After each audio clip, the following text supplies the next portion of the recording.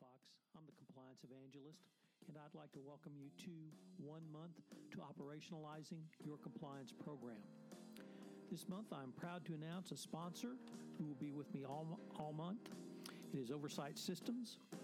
Recent developments at the Department of Justice and Securities and Exchange Commission have emphasized the operationalization of your corporate compliance program as the best defense to an FCPA enforcement action.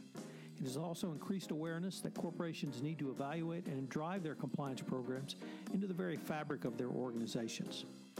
The best practices of an operationalized compliance program is set out in the recently released Department of Justice Evaluation of Corporate Compliance Programs. Oversight's automatic transaction monitoring solution, Insights on Demand for FCPA, operationalizes your compliance program. For more information, go to oversightsystems.com. Last month, the Department of Justice very quietly released a document entitled Evaluation of Corporate Compliance Programs on the Fraud Section website. The document is an 11-part list of questions which encapsulates the DOJ's most current thinking on what constitutes a best practices compliance program. Within the list are some 46 different questions that a chief compliance officer or compliance practitioner can use to benchmark a compliance program. In short, it is an incredibly valuable and most significantly useful resource for every compliance practitioner. The document has one clear theme that I will be exploring this month, that you must operationalize your compliance program. I hope you will join me for the month of March to learn how to operationalize your compliance program. This is Tom Fox. Welcome to day 3 of 1 month to operationalizing your compliance program. Yesterday, I began a 2-part series on the Department of Justice's evaluation of corporate compliance programs, which was posted on the Fraud Section website in February. The document is an 11-part list of questions which encapsulates the DOJ's most current thinking on what constitutes a best practices compliance program. Within the list are some 46 questions that a chief compliance officer or compliance practitioner can use to benchmark a compliance program. In short, it is an incredibly valuable and most significantly useful resource for every compliance professional. Picking up from yesterday, the next area of inquiry is in training and communications. Here the inquiries are around whether you have adequately risk-based your training and then delivered effective training tailored for high-risk employees.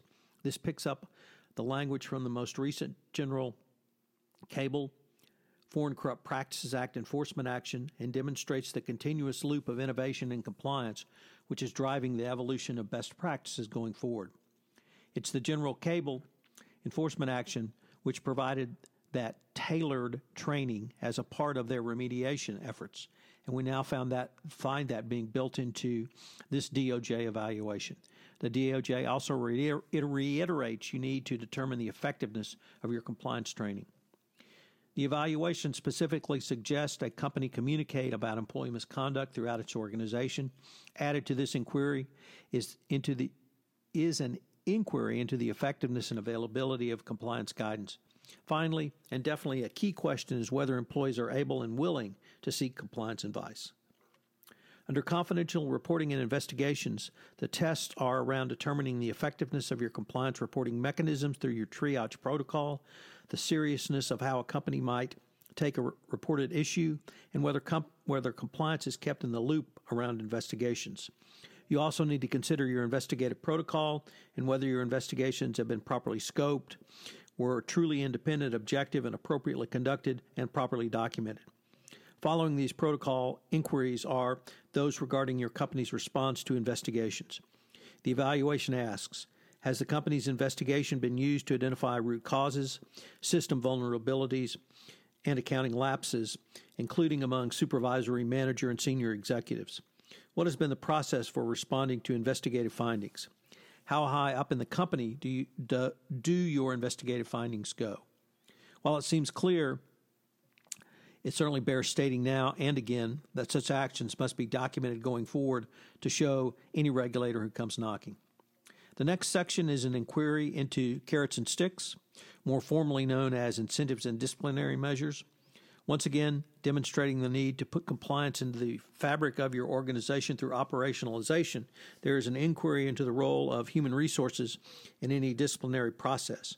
There is also a series of questions into the response to the code of conduct or other violations, including what disciplinary actions did the company take in response to the misconduct and when did they occur? Were managers held accountable for misconduct that occurred under their supervision? Did the company's response consider disciplinary actions for supervisors' failure in oversight? Of course, the disciplinary action should be evaluated.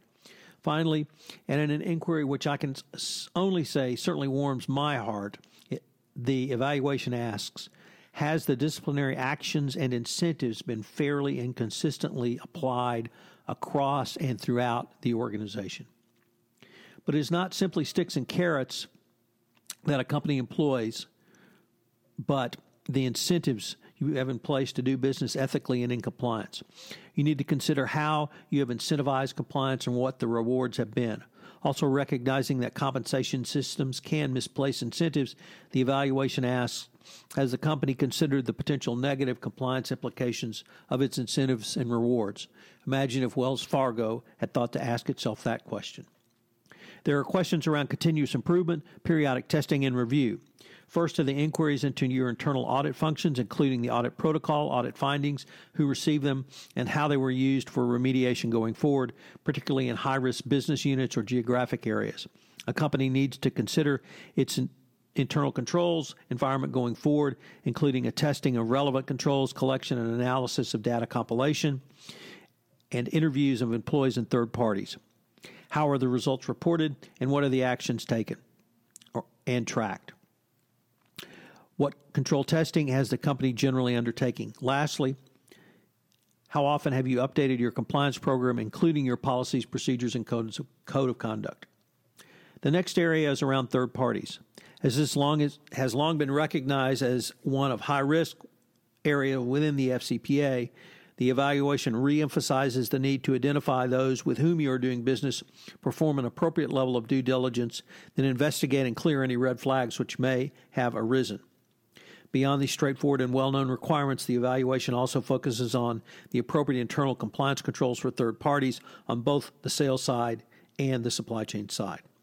Finally, and most importantly, the evaluation recognizes that management of your third-party relationships is where the rubber hits the road in a section literally entitled Management of Relationships.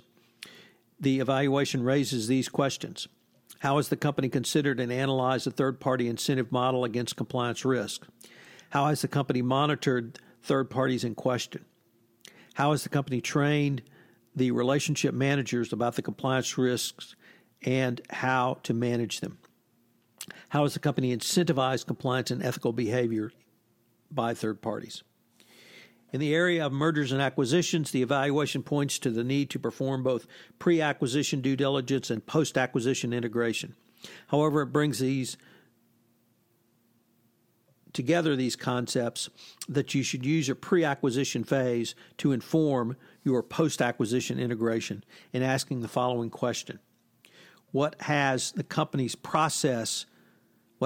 company's process for tracking and remediating conduct or misconduct risks identified during the due diligence process? What has been the company's process for implementing compliance policies and procedures at the new entity? So what are the three key takeaways for today? Number one, the DOJ evaluation provides clear guidance on the expectation of government regulators regarding what your program should consist of, how it should be effective, and where you need to go down the road. It is also a valuable teaching tool as you can lay out for your board and senior management the clear requirements for any best practices compliance program. Number two, the document also reemphasizes that you should listen when the DOJ communicates expectations around compliance. Beginning with the initial public remarks of Wei Chin and comments by former Assistant Attorney General Leslie Caldwell in November 2015 through the announcement of the FCPA pilot program in April 2016 and the subsequent public remarks by Caldwell, Sally Yates, and Daniel Kahn, the DOJ has consistently articulated the need for the operationalization of a corporate compliance program. Indeed, one can draw a straight line from Caldwell's November 2015 remarks at the SIFMA Compliance and Legal Society New York Regional Seminar, where she presented the requirements to operationalize compliance and discussing compliance program metrics. And number three, Any company which simply puts a paper program in place, whether it's certified or not, and then sits back on its collective hands, is in for a very rude awakening when it comes before the DOJ in an investigation or enforcement action. For it is the operationalization of your compliance program that the DOJ will give credit to having a functioning compliance program, not having a paper program. This is Tom Fox. Thank you very much for listening to Day 3, and I hope you'll join me tomorrow for Day 4 of 1 month to operationalizing your compliance program. This is Tom Fox, and I'd like to thank you very much for listening to today's episode of How to Operationalize Your Compliance Program. If you have any questions, you can reach out to me at tfox@tfoxlaw.com. If you've listened to this podcast via iTunes, I would greatly appreciate it if you would rate us. It would help in our rankings and help get the word out about how to learn about operationalizing your compliance program in 1 month. This is Tom Fox. Thank you very much for listening, and I hope you'll join me tomorrow.